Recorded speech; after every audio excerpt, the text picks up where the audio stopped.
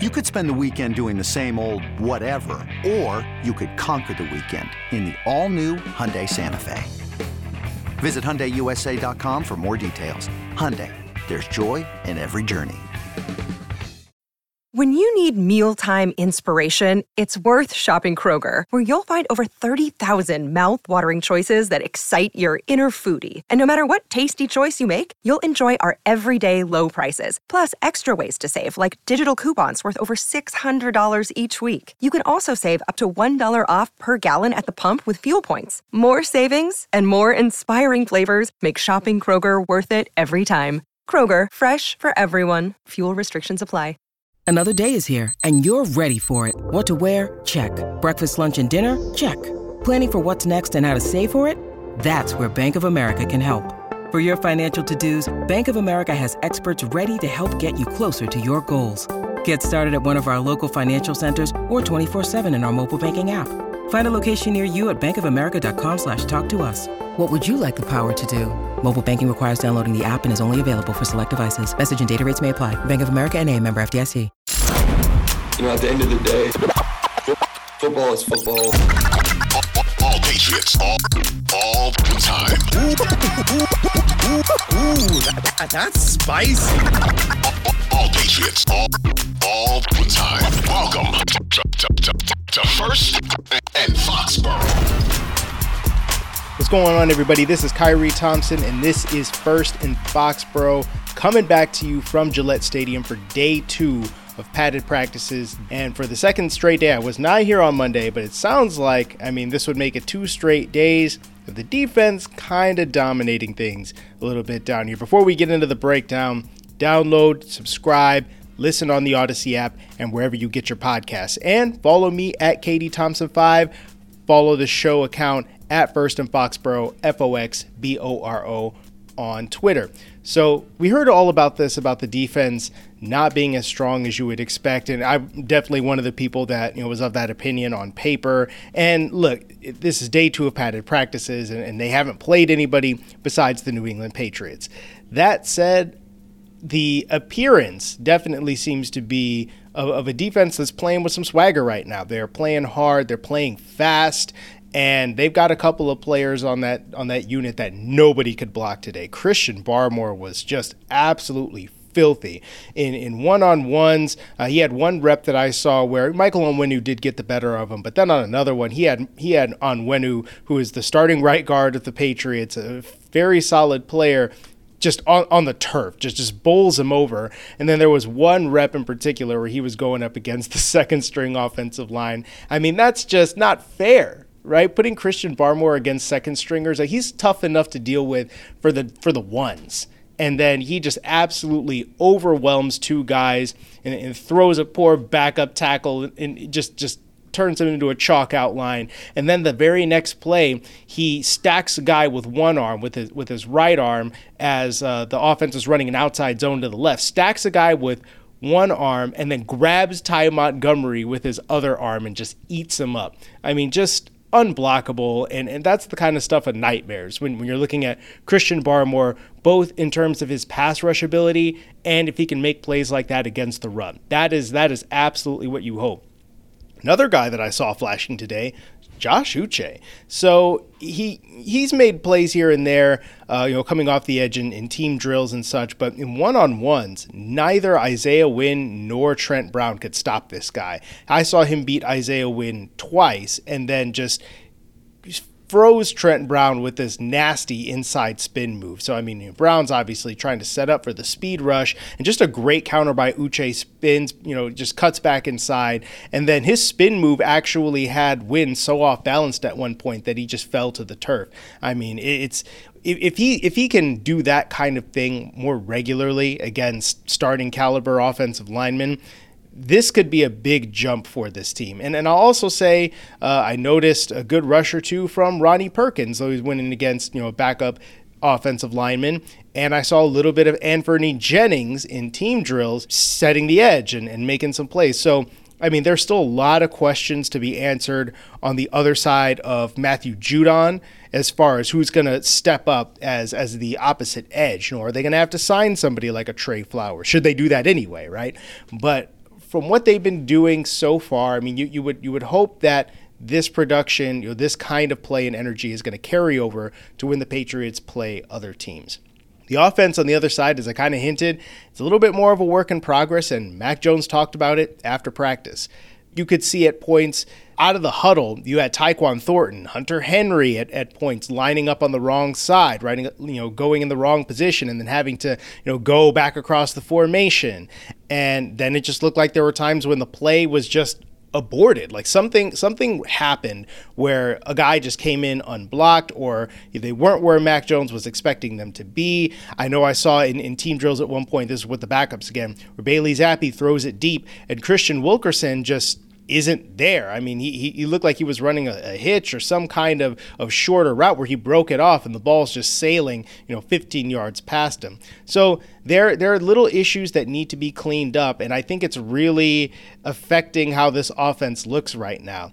The running game is getting bottled up by that defensive line, which again, you expected that to even out a bit more now that you're in pads. There were still a couple of good plays where I saw Damian Harris get the edge on an outside zone thanks to a good block from Cole Strange, who I will also note had a better day in one-on-ones. He stopped up Lawrence Guy twice from what I could see, and just generally looked to be holding his ground a little bit better.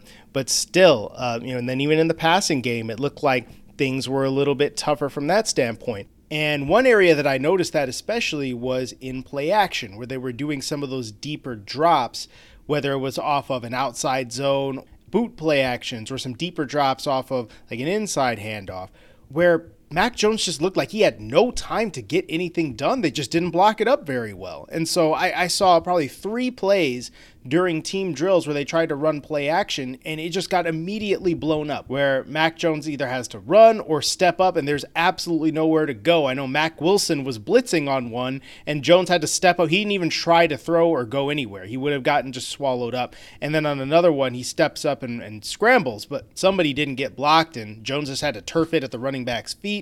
So it was looking pretty disjointed whether they were running or passing. Like, you can see the theory behind what they're trying to do to marry some of their outside run concepts and then fitting it in off of play action, but the execution's just not quite there right now. Not saying it won't get there, but right now it's a work in progress. But on that note, I noticed that the Patriots are really loving their 2 tight end looks today, both in 7-on-7s and in team segments.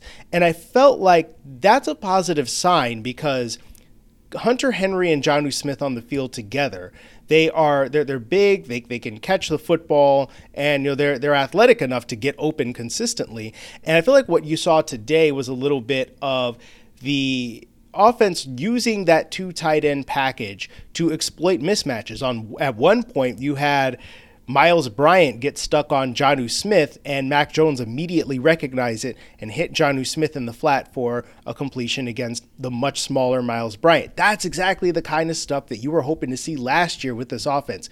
Use those tight ends to find the matchups that are most favorable and then exploit them. It's not that the receivers are bad or they're not producing, especially in one-on-ones. You could see the individual talent is there. These guys are getting open and they're making some catches. Like, for example, I think Nelson Aguilar had a very nice day today. He had one big 40-yard bomb that he caught for a touchdown at one point, and then he also had a nice touchdown grab in the red zone in team drills where Mac Jones fit it in past. I have no idea how Jones snuck that ball in along the back line of the end zone, but he threw it probably through 2 sets of defenders' hands. And Aguilar made a very nice concentration grab, not to lose track of the ball and let it glance off his fingers, and hauled it in on the back line. Just a really, really nice hookup right there. He also had a sick one-handed grab where he made an adjustment during one-on-ones against Joanne Williams, where the ball was probably a little bit underthrown, I would say, but he came back to it and did a good job of drifting with it and getting position on Joanne Williams, and then just reaches up, snares it with one hand, and beats Williams as he falls to the ground. So just a very nice play right there. Good day overall for Aguilar. I would say the play of the day, though, was Tyquan Thornton, once again in downfield drills. So he's running a corner route on this one with very tight coverage from Jalen Mills. I mean, there is no room for error on this throw from Mac Jones. And Thornton just Willie Mays style, like the old school Willie Mays at the Polo Grounds back in the day, just tracks it over his shoulder and nestles it right into the basket. I mean, I would say that obviously the throw was solid, but I would say Tyquan Thornton really made that play by tracking it completely over his shoulder. It was on a line too. It wasn't necessarily a very, high arcing throw. So it was a very, very tough play, and he made it look easy. It was so good, even Jalen Mills had to clap after seeing that one. He gave him a little golf clap after that. It was a nice play. Trey Nixon, also, he's kind of wondering what he's going to do in pads, and I think that there have been points where he was a little bit more quiet than you'd like him to be, but he had a couple of red zone touchdowns today. So a very good showing from him as he tries to lock in one of those last places on the offense in the receiver room. Another guy that I noticed on offense, Ty Montgomery. I think this guy is going to get some actual carries for this offense. I mean, I've talked about him as being looking like he's going to be the third down back, like the James White role. He's got a little bit more juice than I feel like I remembered watching him from earlier in his career. Obviously, he's had, a big game or two, big run, big catch, but I think that he was gaining the corner really well and making some nice little cutbacks and showing some vision where you thought the defense had him bottled up, and he would just hit a short-term acceleration and get out there and pick up some yards. So I think I'm really liking what I'm seeing from Ty Montgomery. He was coming into this as perhaps being like, okay, we'll see how he does, and he might be battling it out with somebody for that final roster spot, in the receiver room or the running back room. Oh, no. Ty Montgomery is going to make this team unless he just dramatically falls off. But even at this point, I feel like he's done enough to probably earn himself a spot.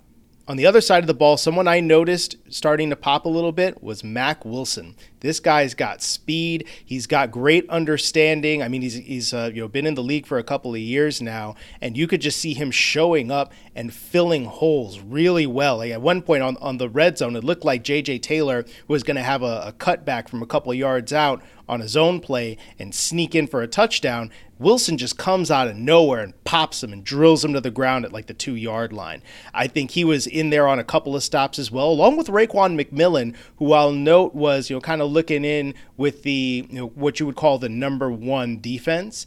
He had a stop or two as well. So I think that, Bill Belichick kind of mentioned in a recent interview with SiriusXM that he believes that the linebacker depth on this team is pretty good, which is not what you would think based on all the concerns that we've discussed about the linebacker room not being fast enough or not having that star talent. But I think you're seeing some of these veteran guys start to pop a little bit, and it makes you wonder. And also, Jelani Tavai was somebody that Belichick shouted out specifically and whom I've seen making some plays in coverage of late. So perhaps he's right. Maybe the way that these linebackers are playing, maybe, again, like so many other position groups on this team, they could end up being a little bit better than the sum of their parts. One other housekeeping note I want to mention before I duck out of here.